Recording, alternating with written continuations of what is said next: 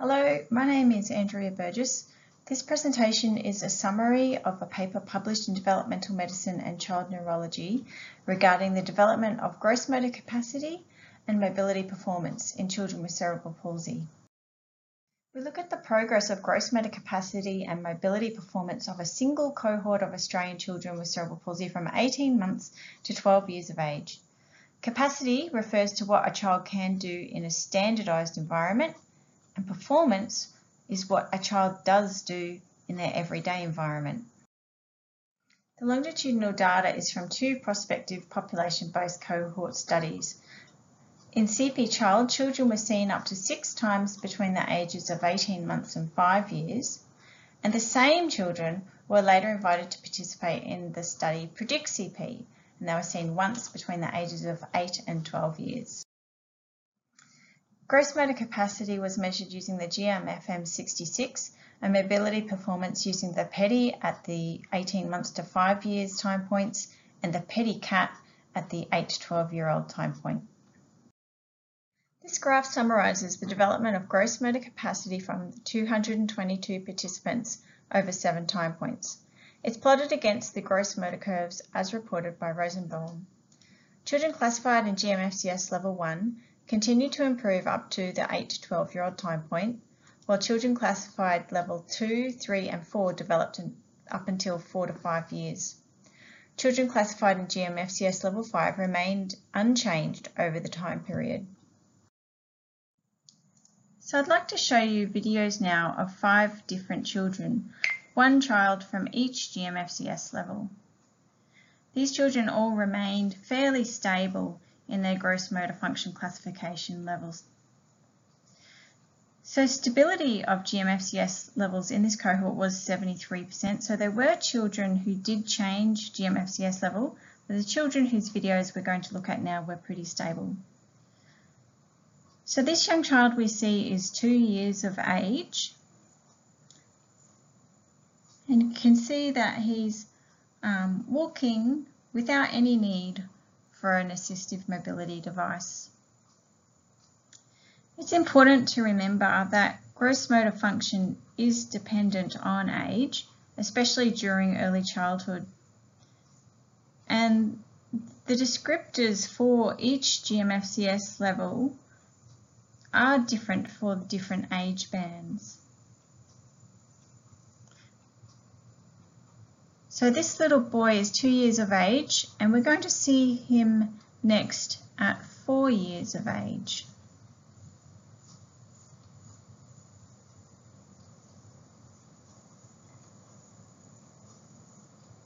So here at 4 years of age, he's walking indoors and outdoors.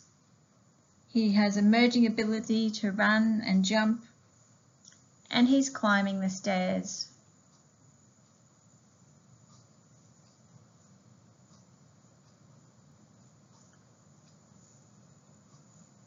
And now we see the same boy again at 8 years of age.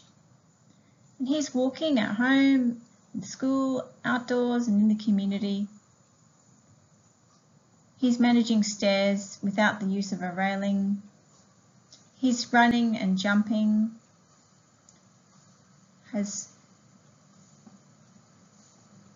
participation in physical activities and sports is depending more on his personal choice and environmental factors. And here we can see his GM-FM66 scores plotted on the motor development curve. We'll now look at a child classified GMFCS level 2. Here she is, aged 2 years and 3 months.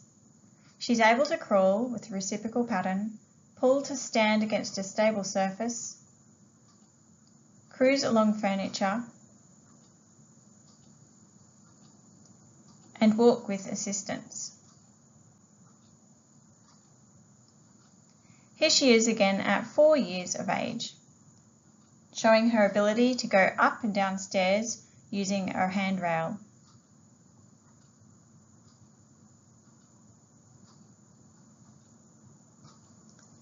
She's able to walk indoors without having to use a mobility device. Here she is again at 9 years of age. She walks in most settings but does have difficulty walking long distances or on uneven terrain. She has difficulty with running and she's unable to jump. And the limitations in these gross motor skills necessitate adaptations to enable her to participate in physical activities and sport.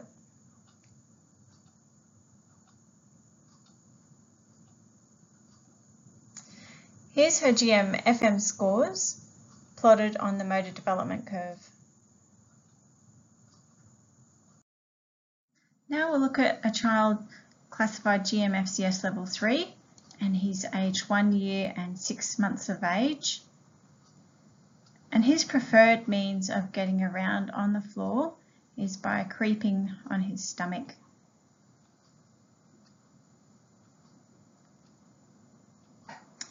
And then we'll see him again at 2 years of age, and children can creep on their stomach or crawl on their hands and knees, and we see that he is crawling on his hands and knees and he is actually using a reciprocal leg pattern.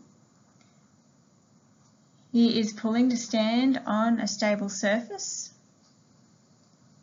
but we'll see later that he can't actually cruise a short distance just yet. Children can walk short distances using a handheld mobility device and adult assistance for turning and steering.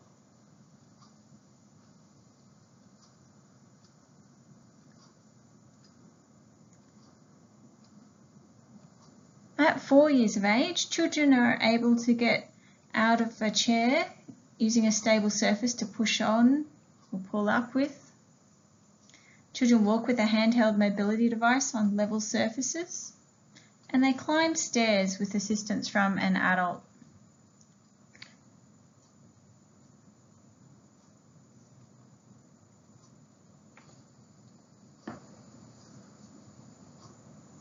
Now we see him again at 8 years of age.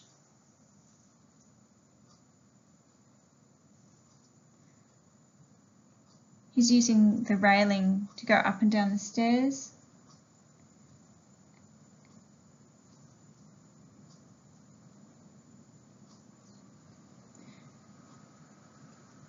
And at 12 years of age, we see him using a handheld mobility device.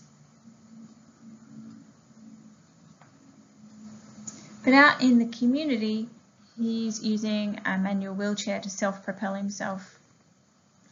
And here we can see his GM-FM 66 scores plotted on the motor development curve.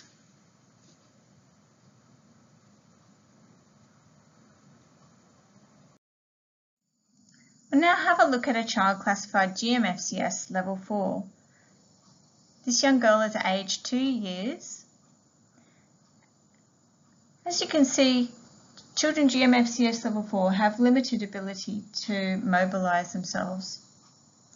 She has head control, but trunk support is required when she's sitting on the floor.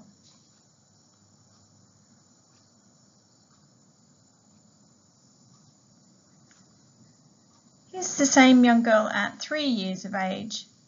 She can demonstrates the ability to roll,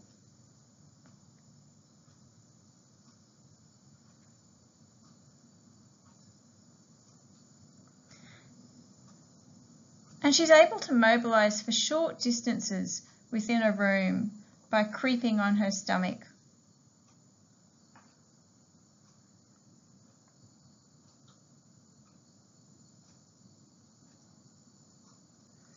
Here she is at 4 years of age. Children sit on chairs but do need adaptive sitting for trunk control and maximising hand function, because as you can see here, she uses her hands to maintain her sitting balance. At 9 years of age, she is still limited in her physical ability.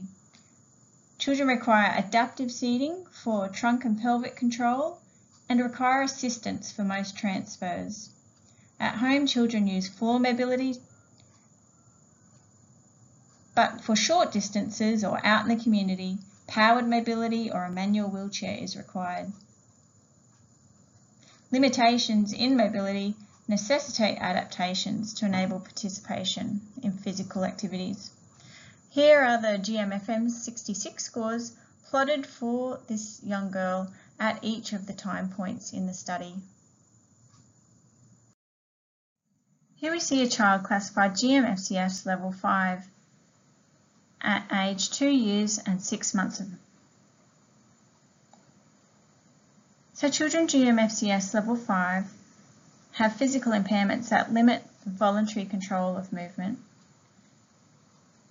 and she's unable to maintain anti-gravity head and trunk postures in sitting or in prone. Adult assistance is required for rolling,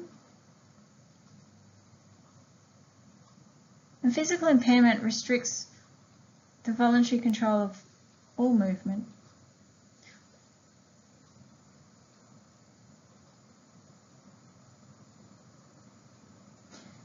Now we see the same child at 8 years, 5 months of age. So she still has the inability to maintain anti-gravity head and trunk postures, and she's unable to control arm and leg movements.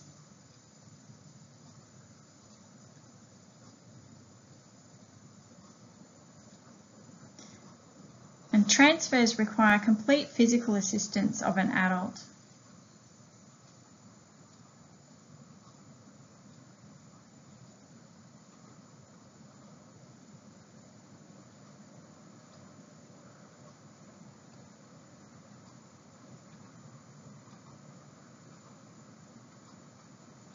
Some children may achieve self-mobility using powered mobility, with extensive adaptations for seating and control access.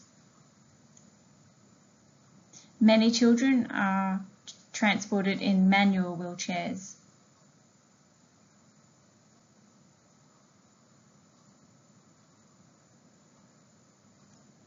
And assistive technology is used in the wheelchairs to improve head alignment and seating posture. Here are the GMFM 66 scores plotted on the motor development curve for the time points when she was seen. Gross motor capacity influences mobility performance. Here we see a graph of children's PEDI and PEDI-CAT scores. Children classified GMFCS levels 1, 2 and 3 continue to show gains in mobility performance up to 8 to 12 years of age. Children classified GMFCS level 4 plateaued at 5 years, and those in GMFCS level 5 showed no change over time. Some really useful information is provided in the supplementary information of the paper. Radar plots show the percentage of children who are able to perform the mobility items as they're listed in the PEDI and PEDI-CAT for ages 1.5 to 5 years of age. In this example, we see how children of different GMFCS levels perform outdoor mobility items at 5 years of age. So if we look at the item, how children manage curbs, we can see that nearly all children classified GMFCS level 1 are able to go up and down a curb. About 60% of children GMFCS level 2 can, and less than 25% of children classified GMFCS level 3 are able to manage a curb. This radar plot shows information regarding transfers at 5 years of age. So if, for example, a family of a child classified GMFCS level 3 asks you, do you think it's a realistic goal for us to make for our child that they can get in and out of a chair? You can look at the graph with the family and see that about half of children classified GMFCS level 3 can manage to get in and out of a chair with arms, while half cannot, and so the family can take this information on board. The main limitation of this study, common to many longitudinal studies, was that there were less children who participated in the last measurement time point relative to earlier time points. There are a small number of children in some of the subgroups. However, the proportions of children in each subgroup are representative of a population-based sample, and the participant characteristics were not associated with retention. So this study shows the relationship between gross motor capacity and mobility performance for children classified in each GMFCS level. Children classified in GMFCS level 1 improved in both capacity and performance until 8 to 12 years. Children classified GMFCS levels 2 and 3 continued to develop mobility performance after gross motor capacity had plateaued at 5 years, implying importance of other personal or environmental factors. Children classified in GMFCS level 4 plateaued at 5 years of age in capacity and performance, and children classified in GMFCS level 5 showed no changes in gross motor capacity or mobility performance between 18 months and 8 to 12 years. We hope that the results from this study may be used to support and advocate for children with cerebral palsy and their families. And we'd like to thank the families for their participation in CP Child and Predict CP. If you have any questions, please send me an email.